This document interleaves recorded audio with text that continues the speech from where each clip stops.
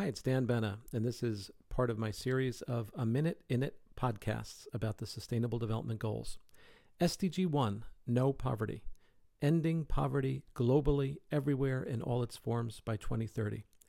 Why is it so important? Globally, 18,000 kids die every single day from poverty-related causes. Over 800 million people today are living in extreme poverty, and 1 in 5 in developing regions live on less than $1.25 a day. Imagine how your life would change to live on less than $1.25 a day.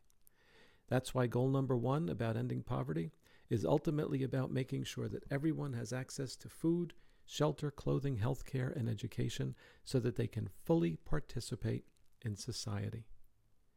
Ending poverty by the year 2030. Sustainable Development Goal 1. Learn more at sustainabledevelopment.un.org.